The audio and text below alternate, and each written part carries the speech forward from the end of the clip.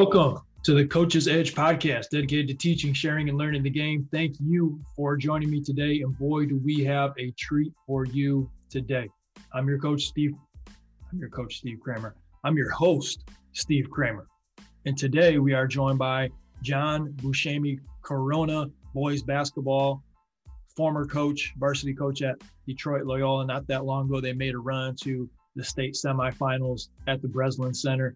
And on this episode, we dig into the 2-2-1 press, the pressure defense, why it's so effective, how coach got into it, how he adopted it, some of the key philosophies and goals of the defense, some of the keys that make it actually work, some of the teaching points that he emphasizes to his players, and he breaks down a few situations for us as well.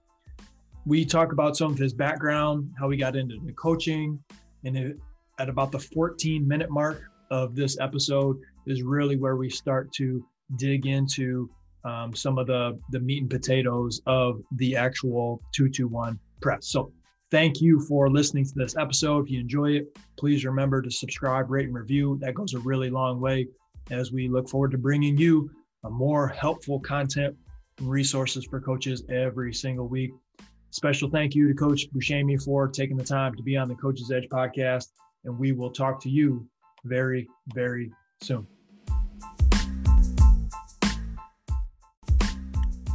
Before we get into our interview, we'd like to thank our sponsor for this episode, Richardson Automotive of Standish and Gladwin, serving Mid-Michigan and the Thumb with their big three automotive needs.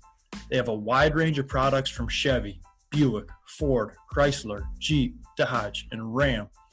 They also have a large selection of pre-owned vehicles. With one of the largest selections of trucks in the state, they are sure to fit your needs. Standish and Gladwin are truck country. Stop in and see them today. And I can tell you from firsthand experience, they will get you right. When I lived in Ohio, I still went all the way up to Standish because I knew they were going to take care of me when it came to getting a new vehicle. Richardson Automotive of Standish and Gladwin, they are all about service. I'd like to give a warm Coach's Edge welcome to Coach John Buscemi from Corona High School up in Michigan. And man, we're excited to have you on here, Coach. So thanks for being on the podcast. For sure. I'm excited to be here. It was funny when we connected this winter and, we've never met, and you had reached out to me. And after I got to know you a little bit and I started doing some digging, I realized that we actually know quite a few of the same people. So it's a small basketball world in Michigan. Yeah.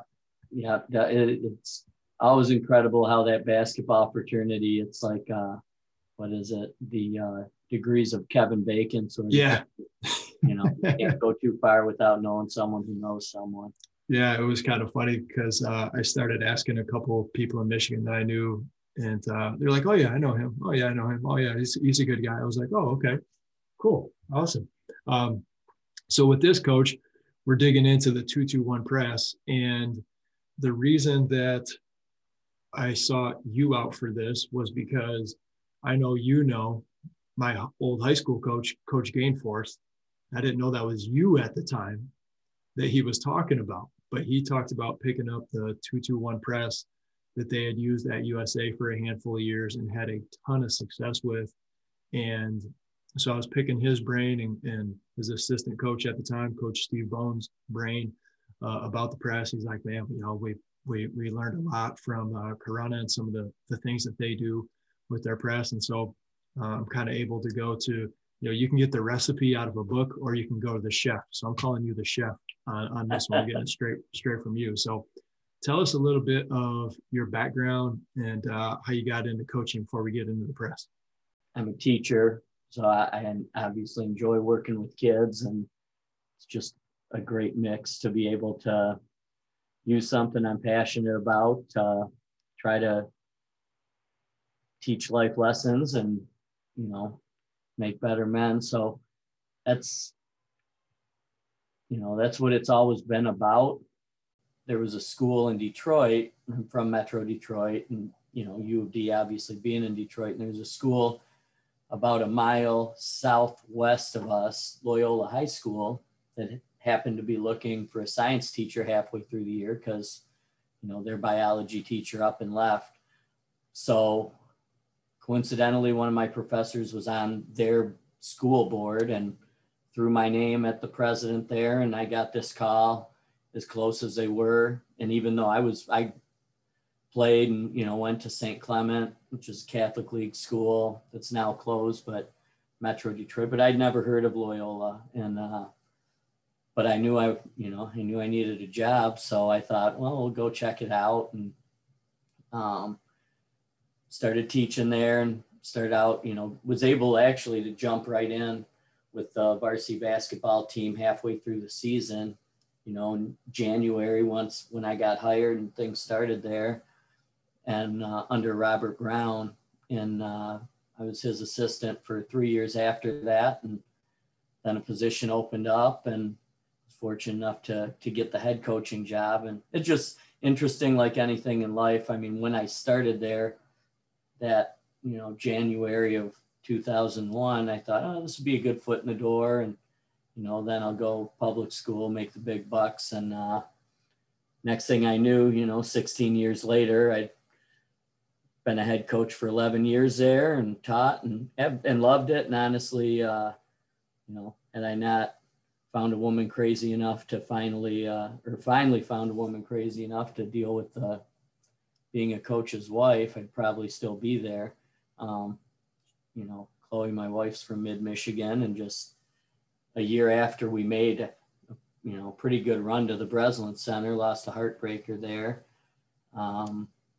A position opened up in Corunna and kind of same thing, like a friend of a friend threw my name. I actually got a call from them, thought I'll go apply just to, make my wife feel like I'm trying to get her closer to back home, not thinking really anything would come of it. And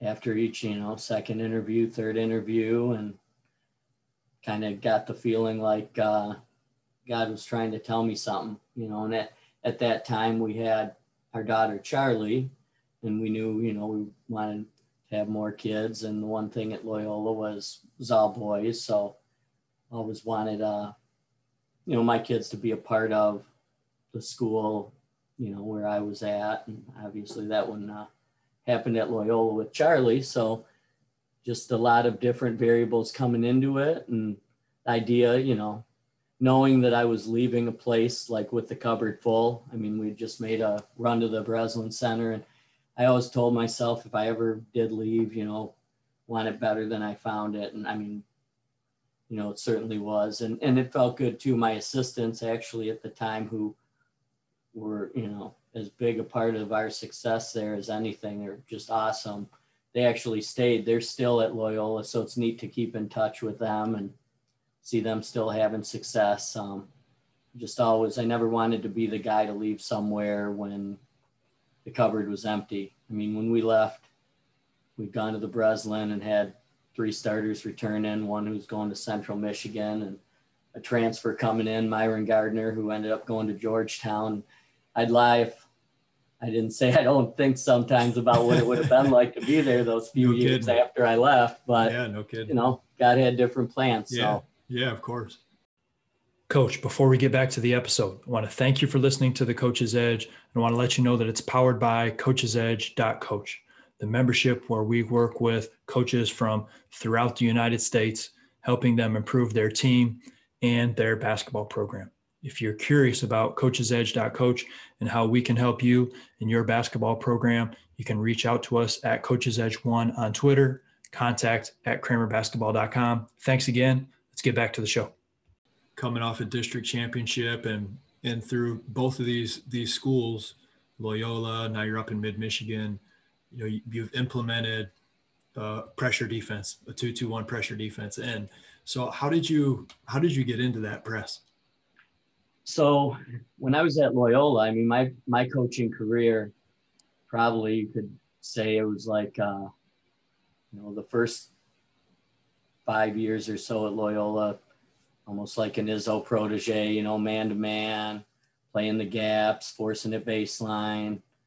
We always, and even in the press, I mean, toughness is, but always emphasized, toughness and rebounding.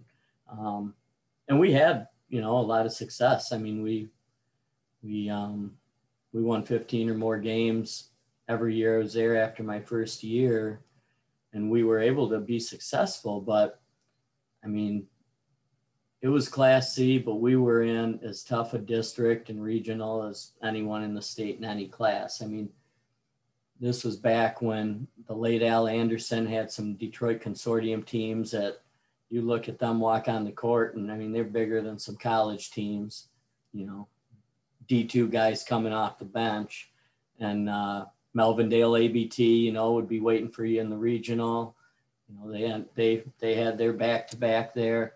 And I mean, those, aside from them, I mean, a ton of other schools, eventually Detroit Edison, Detroit CMA had some great teams with Crawford kid, who played at Xavier and had an incredible basketball career. So just so much good basketball in Detroit, and especially in C. I mean, you had St. Martin de Porres, and just such a tough path.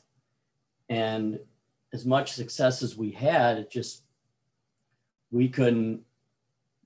I knew on paper we would never measure up with Consortium, no matter what we did. ABT. We had great kids, but we typically weren't getting your blue chip D1 kids. We were getting kids who were kind of overlooked. And the school itself was, a school kind of built for that kid who was falling through the cracks in the city. So we were in Lansing, actually, at a preseason. Rod Watts used to do this preseason scrimmage at Lansing Eastern, Don Johnson Fieldhouse. And I remember watching a team, Ann Arbor Huron, playing a Consortium who was out, we always see in the districts. And they not just beat them, I mean, they handled them. And they were running this press, and it just seemed to take Consortium, out of anything that they wanted to do. And I just remember watching and thinking, our personnel's pretty, Huron's got some good players, but man, they don't have 3D1s, they don't have the firepower that Consortium has. And geez, they're giving them fits, they're handling them. And at that moment, I thought, I gotta do a little digging, see what, because it was, and you call it 2-2-1. A lot of people, it's funny, depends on who we talk to and who we're playing. Oh yeah, you run that 2-2-1. Oh, you run that box, that 2-1-2. You run, really it's kind of a system that really morphs kind of into whatever however teams are trying to break it. It changes slightly. I mean, there's a lot of different things you can do out of it. But the base definitely looks like the 2-2-1. And so that following summer, so it was already into the season, and it's like, well, do we want to try to put something in right now? And so we didn't, which is stupid. I probably should have, because we ended up getting beat by Consortium again in the district finals that year. And after that, I remember thinking, if nothing's changing, nothing's changing. So we got to change something. Mm-hmm. And spent a summer with Huron and Waleed Samaha and learned their press, brought coaches down, brought our players down. Their players and ours worked together. They kind of taught us what they do. And, I'll always remember what he told us and, what I told Gainey too, because sometimes you learn something new. And with kids, it's like, oh, we don't want to be them. We don't, not realizing like everyone's copying somebody, the reality is what we do is probably more unique than what most do, because there's probably 8 teams in the state that kind of run this system. And we wanted that buy-in from the players. And, Waleed was like, this, you might think this is Huron's press, but we got it from North Farmington, like Coach Tom Negocian. And then, we'd throw some wrinkles in, do some things that kind of match our personnel better. And now it's ours. Like, we don't feel like it's theirs. And there's going to be a time down the road when it's not Huron's press anymore, it's Loyola's press, and you're going to do some things unique. So, and it happened. So we went down there, we learned it, and have been running it ever since then. But that was really the thing that got us going on it. Was, we got to do something to figure out a way to get out of this district. Cause I mean, I need to make a change. You need to change something up. For sure. You can't, what's the definition of crazy? Doing the same thing, expecting a different result, something like that. So absolutely. What's the overall philosophy or goal that you strive for with this defense? Really, the goal is to make other teams do things that they're not comfortable doing. You practice, and the shots you take in practice are the shots you typically get out of your offense. If you're doing it right, I mean, you want to take the types of shots you're taking, getting in the games. And there's some teams, man, really good at set patterned offenses. And our whole thing is like, we don't care what you run because you ain't going to run it against us. Yeah. So we want teams to be uncomfortable, having to do something that they're not accustomed doing. And really, I think basketball is a game of imposing your will one way or another. So we like to try to impose our will in that way, on the defensive end, and control the tempo in that way. Because as much as, it isn't always to turn teams over. Sometimes it's as fast and as athletic as we were at Loyola. We weren't faster than Beecher. It really slowed them down. And a lot of what we do up here at Corunna, when we see, we were in the GAC for a little bit when I started there, and it was to slow teams like Beecher down, slow teams like Hamady down, and then once they got in the half court, like I say, making them have to do things that they're not comfortable or used to really doing. So I love that there's so many, you mentioned get the other team uncomfortable doing what they don't want to do. But that could mean different things depending on the type of talent that you're playing against. Now, regarding the talent or the players that you have, what do you think are some of the best type of players? If you're, there's a coach listening right now somewhere in the country, and they're thinking about putting this press in, and they're listening to this.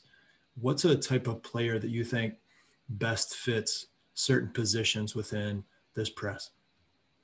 Well, we call the guys up top our one-liners. We break it down: one-liners, two-liners, and then the three-liners, the guy in the back. And then, again, there's times we can make it looks like a dime and a 1-2-2, but it's nice having the positions and the terminology, because when we teach it, we're like, okay, backside two, you're the one guarding the ball when we go 94, which 94 is just like our where we pressure the ball and trap it coming in, kind of like a diamond look. But it ends up falling into, our system, so we'll run a variety of different looks up front and fall back into, typically two or three main, looks, things we'll try to do in the half court. But as far as personnel, one-liners, they can't be afraid. They got to be fearless, up on the ball all game long. This whole defense is really predicated on ball pressure. Like when the ball is in your area where you're supposed to be, when you're supposed to be on the ball, we don't want an arm's length. Like, we want you on the ball. And needless to say, like, do we do that? Did we do that against Jalen Terry from Beecher? No. Well, we're going to give him his arm's length. Like some guy, some teams, even within the press in your system, you change things a little.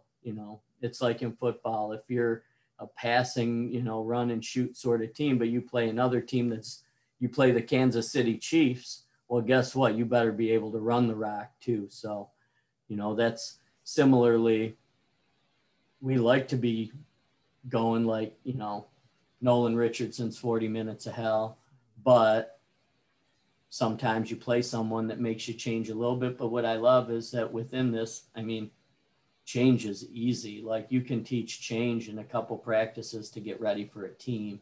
You're not changing who you are. You're just changing how you guard certain spots a little bit.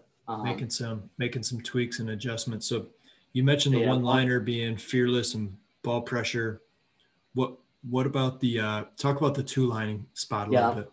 Yeah, and one's like any good, any press, the one's got to, once the ball gets past them, they got to be flying back, getting to the ball, flicking from behind. That's a big part of it. So, they got to always be playing, hard as ever. Two-liners, needless to say, the longer and the more athletic you are, the more potential, you have for disruption. But we've run it with guys who aren't super tall and athletic, but smart. So, two-liners all about positioning and kind of being in the right spot. If you're the ball side two, knowing how to close, being able to close down a trap and use angles. If you're the backside two, being a good anticipator. We're always protecting the hoop, but we want, we have a saying, rule first, steal second. So like if you're the backside two and the ball's being trapped, say around half court when it comes across, your rules to be kind of deep middle, because that three-liner is coming out towards the sideline to read a pass up the street.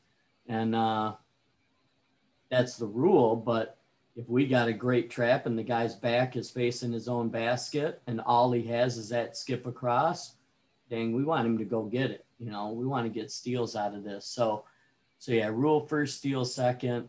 So they gotta be smart, and the better anticipators they are, they're the ones who get a lot of steals on skips and things like that. What's the type of player or some of the characteristics that backline defender needs to have? The best teams that I've had, a lot of times, and that's not your traditional 2-2-1. I feel like the big guy who isn't that mobile, kind of a rim protector, always is in the back.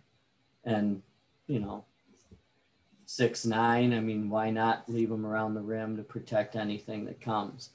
But with our rotations and what we do and how we do it, believe me, we'd find a place for that 6'9" kid. But the press doesn't, it isn't as lethal with a bigger, slower guy back there. The best teams I've ever had, we've had quick,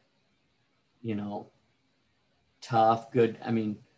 The big thing is not giving up the baseline, when they get out, because they're going out to trap the corners. And, the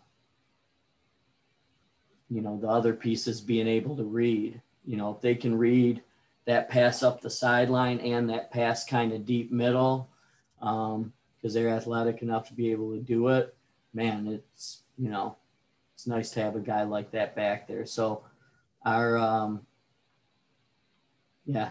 best teams this year, we had a kid back there, a freshman, who's probably the best athlete in the school. And he was fantastic back there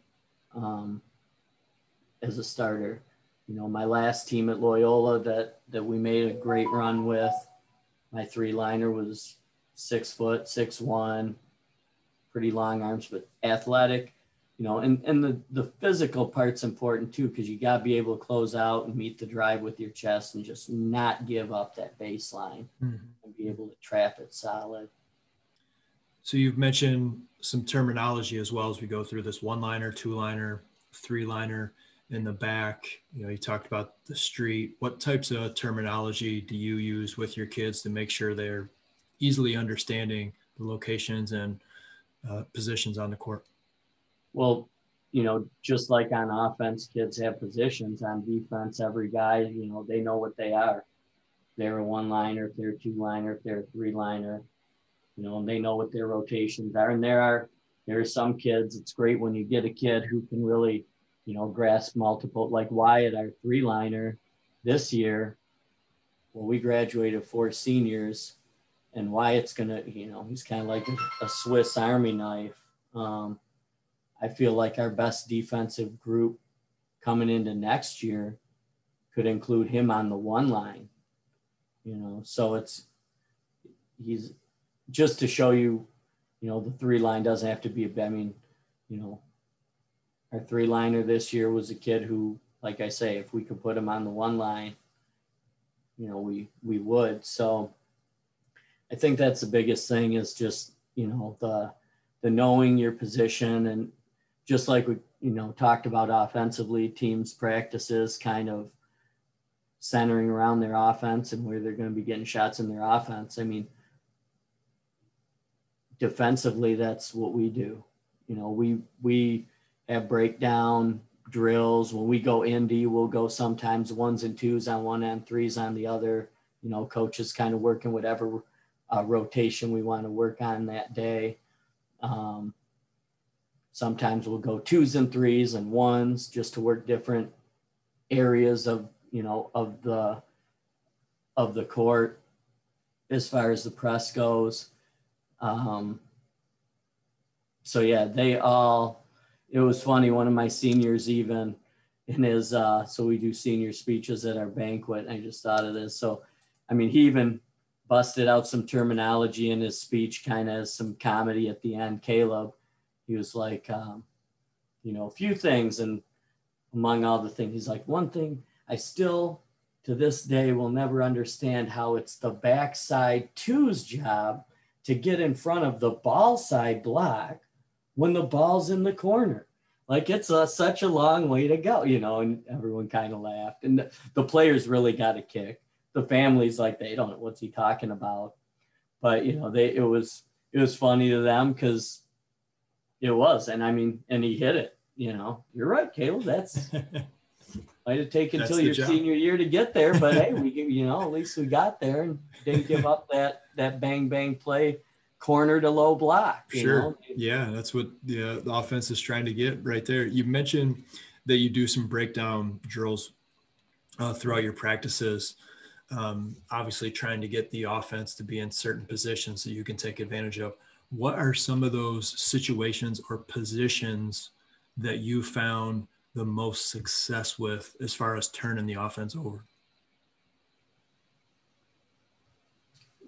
Anytime you can get someone trapped in the corner and we can get to our rotation, that's just a tough place to pass out of, because that backside two, a lot of times teams will try to beat you by going, 2-1-2 against you and going from one slot to the other, then trying to get it from the corner to the block, because we're essentially trapping with that low man. And because this press, like it continues after half court. Like it's really, the heat turns up. It's almost the base of it is kind of token pressure in the front court or in the back court. Once we get across half court, right, that's when the traps and, things really heat up. So teams will try to beat us going, starting on one side, going slot to corner to block. And that's where it seems like it's open, but that backside two got to get in front of that ball side block. And I can't tell you, how many steals we get, because guy will get it, it'll look open, and boom, there's that two sliding right in front of it. And then, that's not there. You hold it for a second and that traps on you. And, we teach our guys, like I say, rule first, steal second. So they're moving based on the pivot of the guy with the ball. So like I tell my, the backside one would kind of have the midline and essentially be reading like foul line to skip. So ball's in the corner. Well, if he's trapped and his back is to the basket or his back is to the baseline, well, he can't make that pass to the only place he might be able to go is that diagonal skip. So okay, you got deep enough to follow your rule. Now you can start to inch up and anticipate that skip and go get it if he makes that pass, and that's really the one that's open. Same thing, with the middle, that one that's kind of dropping, he's middle and then still playing that guy up on the slot who usually is going to get a little closer to the ball sideline. So as a safety valve, if they get in trouble. But corner trap, that's a tough one. It's always good, anything along either sideline, obviously the trap right across half court is probably the best one because that leads to the easiest, pick sixes. You get a steal up there on a reversal, you're going uncontested layup. So yeah, I'd say if it gets across half court, the corner, but as it's crossing, if we can get that trap at half court, that's one that we really want. The biggest thing is just, no fouls, no splits on the trap, aggressive, mirroring the ball, but not reaching, not bailing them out. And if we're able to do that, like I say, anywhere along the sideline, the trap's effective, especially when you got guys off the ball who are, really on their toes and reading and ready to go. I think that's the hardest,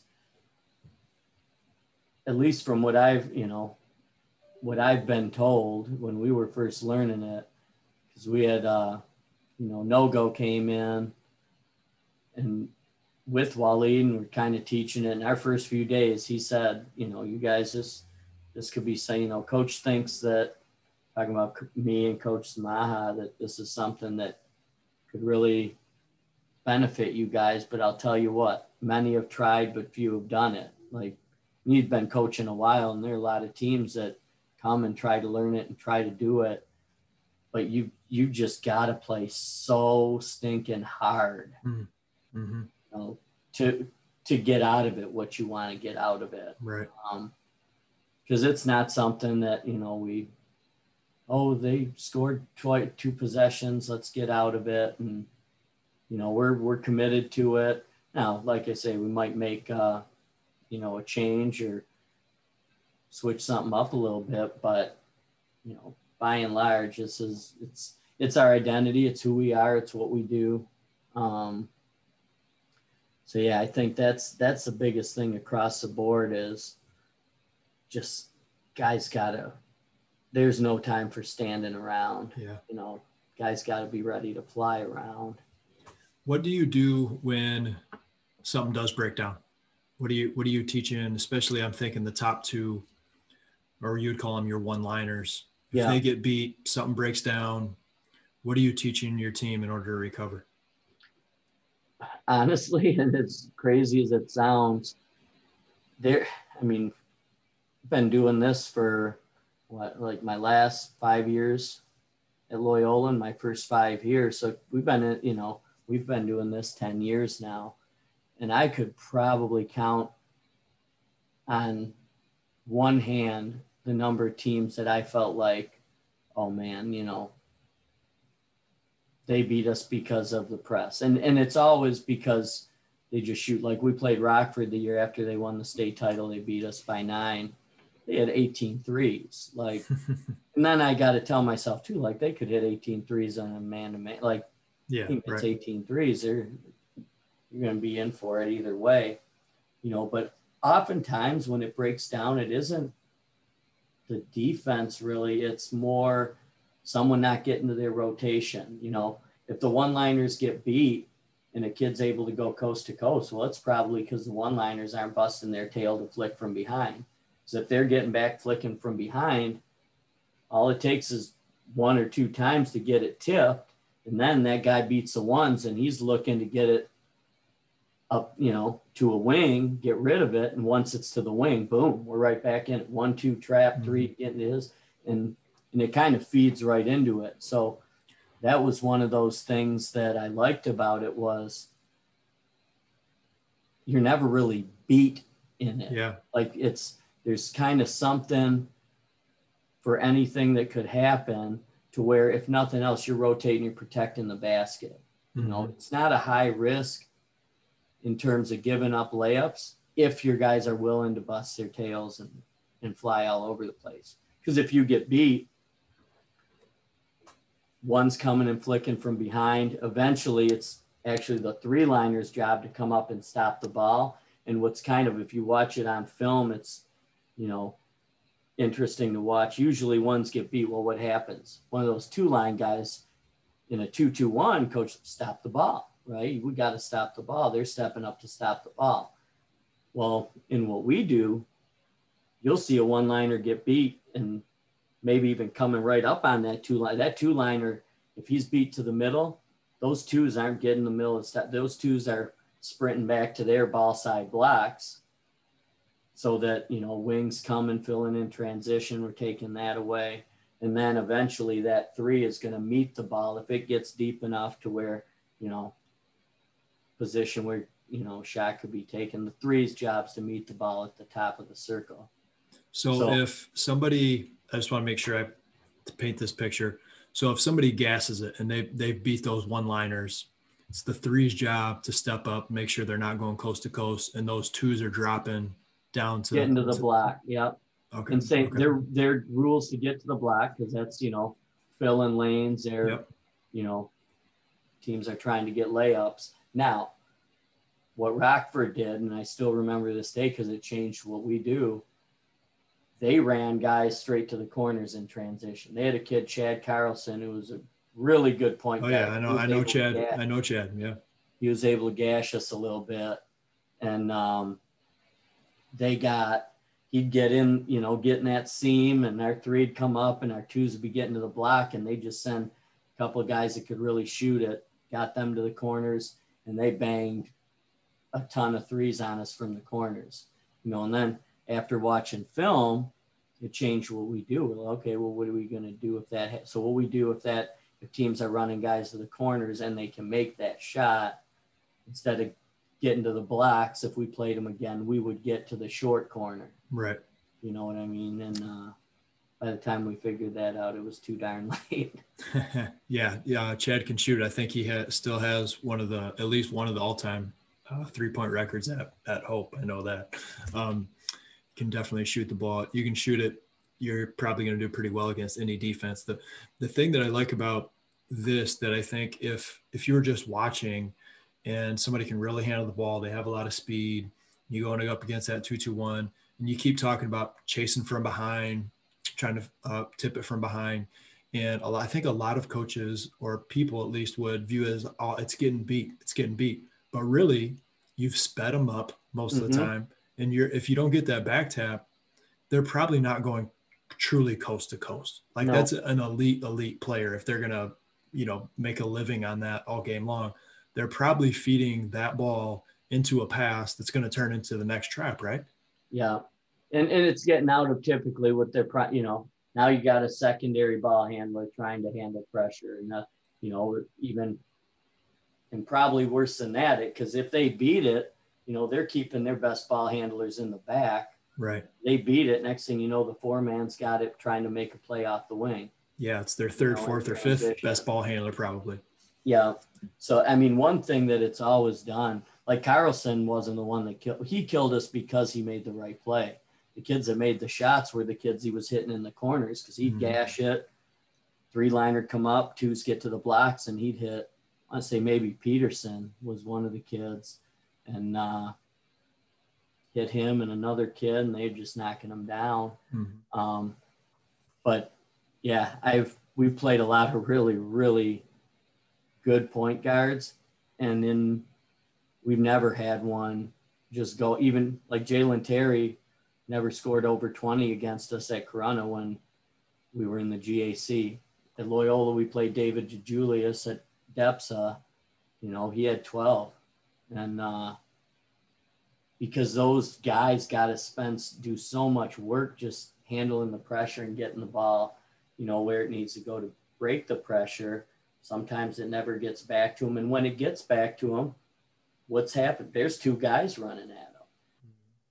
there's two guys running at them. So, they good players aren't good.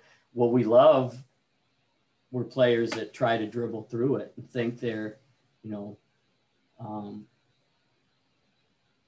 oftentimes it's two teams that never get pressed because, that guard's too good to press. Right.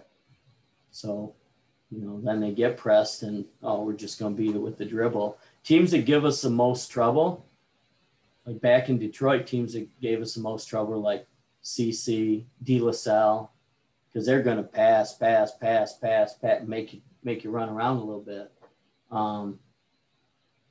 Up here, teams that give us the most trouble, Goodrich is a smart team. They move the ball well. They're going to pass it around. But teams, it's interesting. Teams that you traditionally might think, we can't press them. Those sometimes are the ones that it works the best on. Hindsight's 2020. I mean, we lost to Bridgeport in the regional this year, and we didn't have a ton of depth. So I just didn't think we could go 4 quarters at how hard we would have to go to be able to sustain the pressure we need to. They're so quick, you just worry about them getting loose. Well, and defensively it wasn't like it failed. We held them to 6 points in the first quarter. And then the second quarter, they turned us over like 15 times and scored 30 points on us. Mm-hmm. We were down 21 at halftime. We told the guy, listen, I don't know what's going to happen in the end, but we're going all, 1-51 the rest of the way. We even went some what we call 94 with early traps. And we ended up outscoring them by 4 in the second half. And that's a team that ended up at the Breslin Center. And you look at Bridgeport and you look at Corona and you're like, how in the world could this team trap that team? No, it's a great point. It's a great point because there are teams that sometimes the teams, as you mentioned, that can really handle the ball, you'd think, okay, we don't want to press it, but sometimes those are the best teams to trap. And if they haven't been pressed a whole lot because of those ball handling skills, essentially you can try to use somebody's strength against them compared to a team that they know they don't have the ball handling ability. They're going to pass because they don't have any other option. That might actually be the harder team to try to speed up because they're so good at playing slow. Absolutely. And you talk about adjustments, like those are the teams we have to adjust to are the pass teams. Like one adjustment we've gone to is, we'll call it whatever our call is. Say we're 51, we'll go 51 bounce, meaning in the half court. 51s are, trap it everywhere after it crosses half court. And we go bounce, we're not going to trap it until the ball's put on the floor. So we kind of match up in it until ball goes on the floor, and then we're flying a guy out. Or sometimes we'll go soft, which is, we won't trap anything until after top of the circle. So we'll match up above the top of the circle, and then once it comes wing, corner, we'll trap wings, we'll trap corners. And like I say, those are the adjustments, the tweaks that we find ourselves using against the Goodriches and, the Catholic Centrals and the De La Salles and those teams that are going to try to make you run around a little bit. I know some coaches are going to ask, do you use this press on a miss? Every time. Better on a miss than on a make. Yeah. So explain that a little bit. So guys just know where they are. Even free throws. We have our one-liners, rebound for free throws. So they're already right there. So that's just one little tweak. And we look really smart when we, shoot a high free throw percentage. But because that's always a thought, well, you're giving up a potential rebound on a free throw. And I don't know. I'd be curious to stat that sometime, just because I think sometimes too, teams see our guards in there and they don't think they got to box them out. We end up stealing one. But yeah, we our one-liners know once a shot goes up, we're, just like any team. We send 3 to the glass, but once other team gets a rebound, it's whatever one is closest is on the ball. Then that backside one is kind of getting to the middle, because on an outlet, they might get to the ball, that other one getting to the middle. Our 2s are getting to their spots, just across half court. Our 3s sprinting their tail back to get deep. And, and some teams will try to sneak a guy out and run on you, and we'll just make sure we got someone deep. So let's say they leak a guy out and our one-liner happens to be the guy who took the 3 from the top of the circle. Well, no, I don't want you to go up and find somebody and let this. You're getting back with that guy until the 3-liner gets back, then you're coming up. Okay, that makes sense. So he's just a designated, if a 1 ever has to get back, he's a designated backside 1, and then that guy up front's just trying to pressure, anticipate, he's in the mix. I really don't tell him what to do. I just tell him, once that ball's outletted, we got to make sure we're on the guard, getting to him, influencing them to the sideline and trying to push them into that trap, across half court. And if not, if we're trailing the ball, we're just flicking. And we do a drill in practice called chase drill, where that's the drill. Pass it to the guy, top of the circle, going down. We start our 1s at the elbows, so they're already chasing, and they got to chase and flick.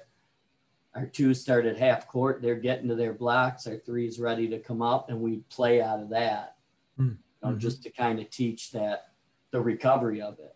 Mm-hmm. And, but if if we're not in the recovery, we're on the ball, boom, one-liner's there, backside 1's everyone's getting where they need to go. And the nice thing about doing it on misses is teams aren't in there diagrammed, press break, and guys are kind of all over the place a little bit sometimes. No, I like it. How do you feel like this affects your defensive rebounding? One of the hardest things to, initially you get killed on the glass when you first try to run it, just because guys rebound where they're at instead of where they came from. I think the biggest thing, and again, it's all like anything else, you got to just drill it at practice. So, let's say a shot goes up from the corner. Well, at that point, the 3-liner's closing out to the corner. So he's kind of, on his way out there. You got the backside 2 at the ball side block or around there, and you got your backside 1 on that backside block. So your 1's got to be tough as hell, finding a body on that backside. And we tell our 1, like, it ain't even all about you getting the rebound. It's just make sure that guy crashing down, And then what happens a lot, though, is that 2 who's on the ball side block will turn around and block out the guy that just dove down that they were thinking of, dropping it to. Well, now the middle's wide open for a rebound. So, what he should do is, we call it return to sender, like you're getting back to where you were. So 2-liner needs to be hashing back and finding somebody in the middle. And backside 1's got that backside, and then the 3's just flying in, from where he was, just trying to clean up that ball side a little bit. And if you do that, and it might seem like, well, you only got 2 guys really down there. And are your one-liners just crashing, or are they finding somebody to hit and then get, or what are they doing? So the ball side 1 is just, making his way in, trying to find the ball. And the thing is, if you get that rotation of those 2 or 3 guys, you're good. Typically you're good, because what teams do against this is spread you out. I mean, they're only rebounding with 1 or 2 guys. It's just making sure you don't leave open one of those critical areas. Right. And that's what happens early on, is you get or a shot from the wing. Your 3-liner, when the ball's on the wing, is kind of, he's halfway. His rule is halfway between the ball and the midline. So he's usually a step or 2 outside the lane, reading corner and high post. And then your backside 2's in the middle, kind of reading middle to skip. So shot goes up from the wing. If that 3 blocks out on the ball side block, the 2 blocks out the middle, well, the whole backside's open. So that shot goes up from the wing. Your 2's got to get to the back to, you know, the backside, his block, his side essentially to rebound. The 3's got to get from the ball side block to the middle to rebound. And then the other guy's got to just be ball hawks. But like I say, you clean up those 2, you know, the middle and the backside, and you're good. Well, as much of a problem as it is initially,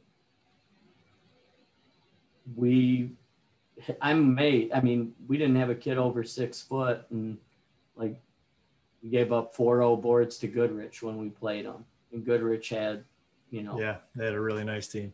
Nice team, nice size, athletic. Yeah. So it's not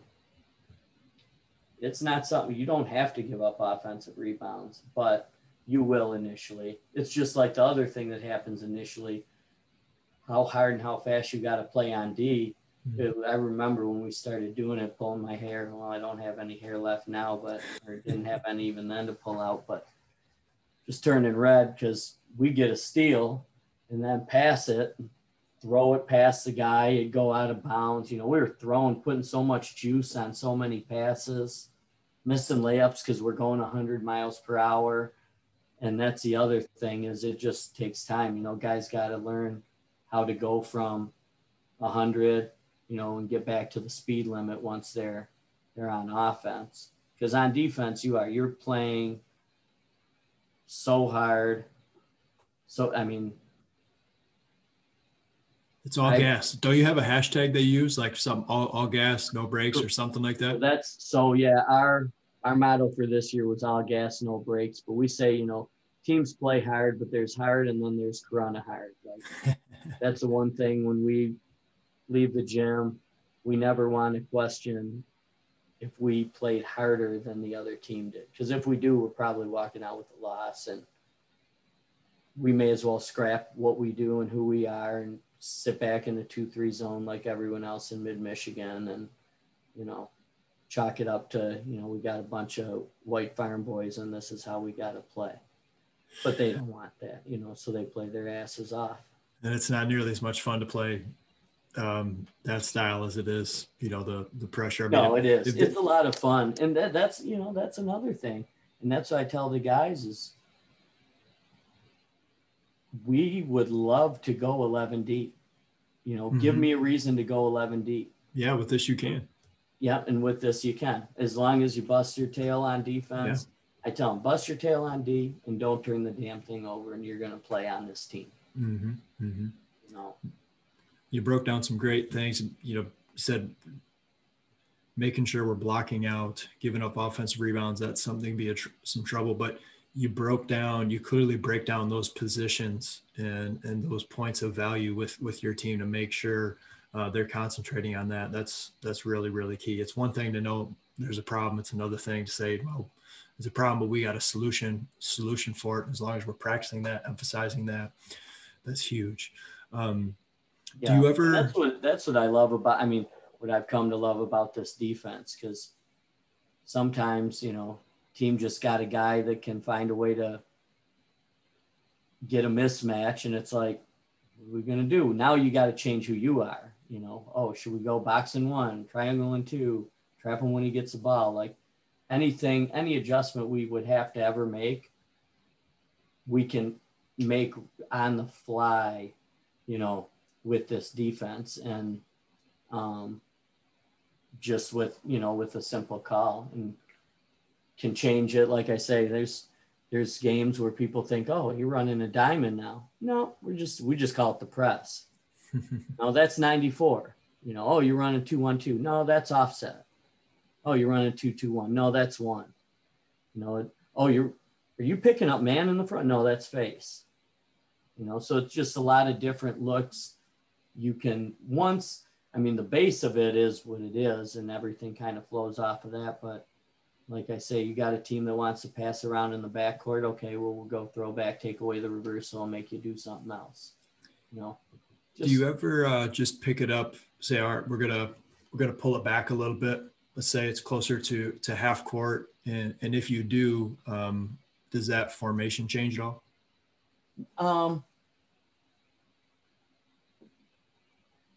No, not really the formation. So we'll go 3/4. We call 3/4, which means we're backing it up, picking it up closer to half court there. And sometimes we'll do that because of foul trouble, not wanting our ones as much as we want our ones in someone's stuff for 94 feet. If Cole Miskey's got 2 fouls and it's second quarter. See, that's the other thing is, I'll play my guys with 2 fouls. I ain't going to play them. They pick up their third in the second quarter, probably not going to play them unless I really feel like we need to, won't say I never have, but, guy isn't coming out of the game in the third quarter when he gets his 3rd foul. Mm-hmm. So, but what we will do sometimes is move it back or find ways to just try to still be who we are. But so if you're a little less foul prone. If a team gives you a 2-1-2 setup and for some reason that ball does get to the middle and it's behind your 2 one-liners, what are you telling your one-liners to do or where to go if and when that happens? Well, if we're in a regular look, when that ball goes to one side, so it goes right to the slot, because if it goes from the inbounds to the middle, that 2, I got a sub. I need to get one of them 2s out because that backside 2 should be reading that when it's being inbounded and steal that pass that's coming almost to half court and middle. Yeah. So it's going to come in. And the second it comes into one side or the other, that backside 1 is getting, we tell them we want them on a 45. So that backside 1 is getting all the way to, almost half court, so he's there's times where teams will go 2-1-2 and throw it back and forth and try to hit that middle because it looks open and that backside 1 will come out of nowhere, and make that steal. So that being said, if it goes middle and we don't make the steal, which most times you ain't going to get, but if that backside 1's busting his tail like he's supposed to on the catch, that guy in the middle, even at half court, is only going to get a couple dribbles before that backside 1's there flicking from behind. So he should already be there. And that's where, like No-Go talked about, many have tried, but not a lot are successful. You've got to do it every time. We got one of our 5 non-negotiable, you can call them keys, whatever you want to call them, but our 5 non-negotiables in the press. 1 is hard in and out. Like we got to get out of our traps as hard as we get into them. And so many times you'll watch teams that trap and be all this pressure on the trap. Then the ball skips and that guy who was just trapping kind of you see that a lot. Back to the middle. Definitely. Like we got to fly back to the middle. Because if it goes from slot to slot and they try to get it middle, I want to think that there's going to be times where my guy rotating back to that middle is going to make that steal because he's just going so hard. Mm-hmm. And in the full court, if you don't make the steal, he should be close enough to be flicking from behind. Yeah, so that's what I was kind of wondering is if they're trying to ping pong the ball back and forth in the backcourt. Yeah. And then, get those 2 one-liners moving and then try to zip it in to the middle of the court. And those guys are chasing if they in and out, hard in and out. And they're chasing. Yeah, and they're just sometimes it's like, man, they're tiring out. Well, you can't tire out. Like, and that's why we say, like, we can play 11, we'll play 11. Because that's a position that can wear down. And if we're not as deep, like this year at the 1 line, we'll go chaser. So we'll just stagger them. Mm-hmm. And we'll just let that front guy chase it back and forth. Yeah, yep.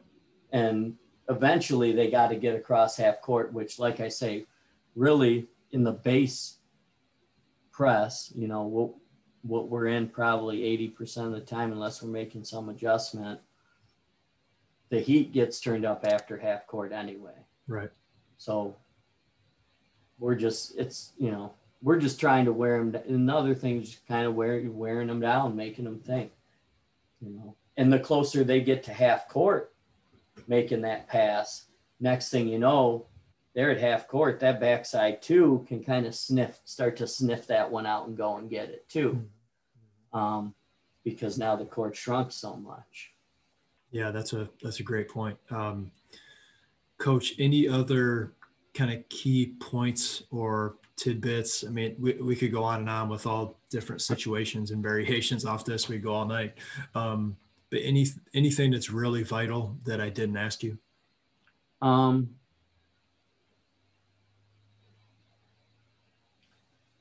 No, I mean, I think we hit a lot of stuff, and yeah, we could, we're talking about the 2-2-1 end of it, but like I say, there's variations where it's just a simple call and one guy is just has to do something different, and all of a sudden it looks different and it functions different. Like, 94, we're taking our backside two-liner and we're putting them on the ball and we're trapping first pass.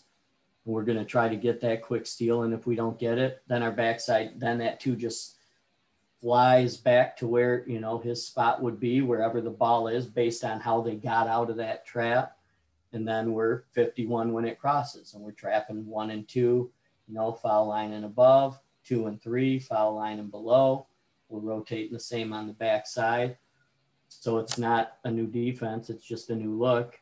And it's easy for the kids because it's not 5 guys having to learn a new defense. It's one or two guys having to learn just that little thing they're doing differently, in that call.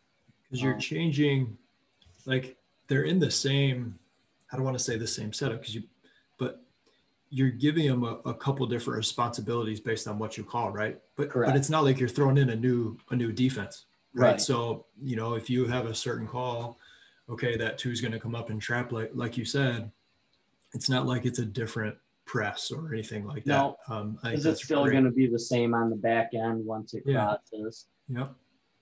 And then on the back end, like I say, sometimes we'll trap from half court all the way to the baseline. Sometimes we'll trap top of the circle of the baseline, and sometimes we'll just trap corners, and sometimes we'll go bounce. We'll just trap off the bounce. Right. Sometimes we'll, what's become really good for us is when a team has just like a really, really good player, we'll go, and then there's stay, which is kind of just a matchup.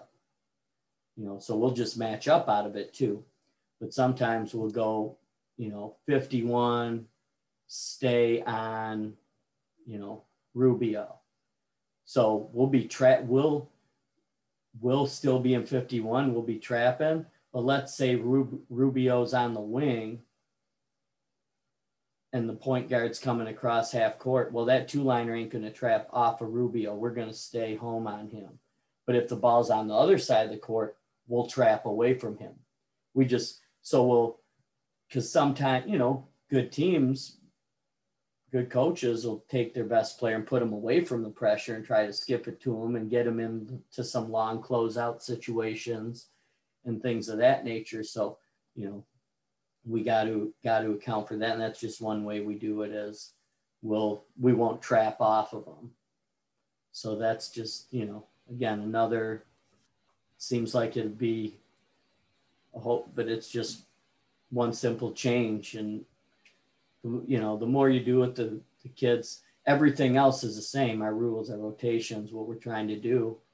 It's just now you got to remember, hey, that dude's on your side, you ain't trapping, but we will trap him.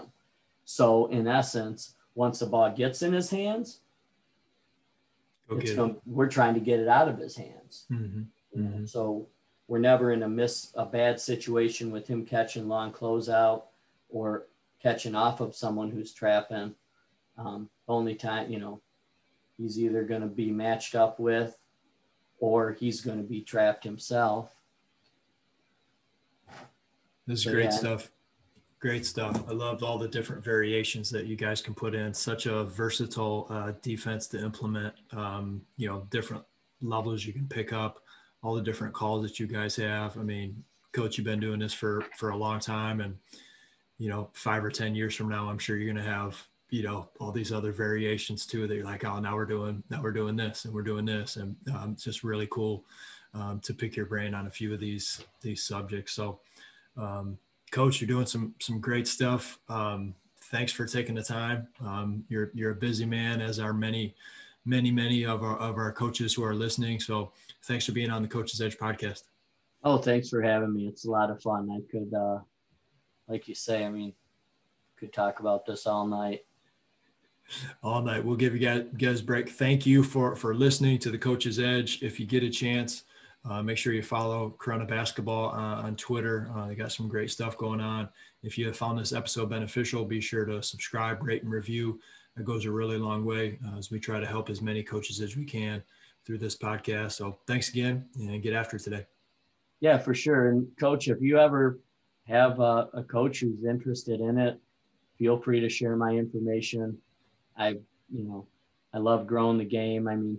It is funny because I used to think when we first started running this, like, do I want to tell too many people? And then it's fun. It's fun to have other teams.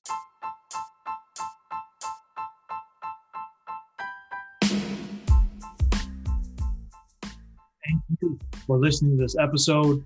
Thank you to Coach Buscemi for taking the time to break down the 2-2-1, how it's been so successful for them year in and year out, being able to use it with different programs and still finding success.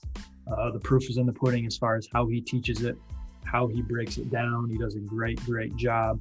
And obviously, Corunna Basketball is a great follow on Twitter for anybody that's not following.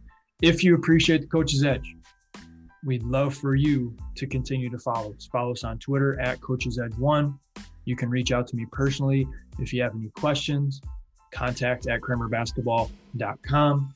A rating and a review goes a really long way. We certainly appreciate all the ratings and reviews as we continue to build the Coach's Edge and try to help as many coaches as we can with the free resources that we provide through this podcast.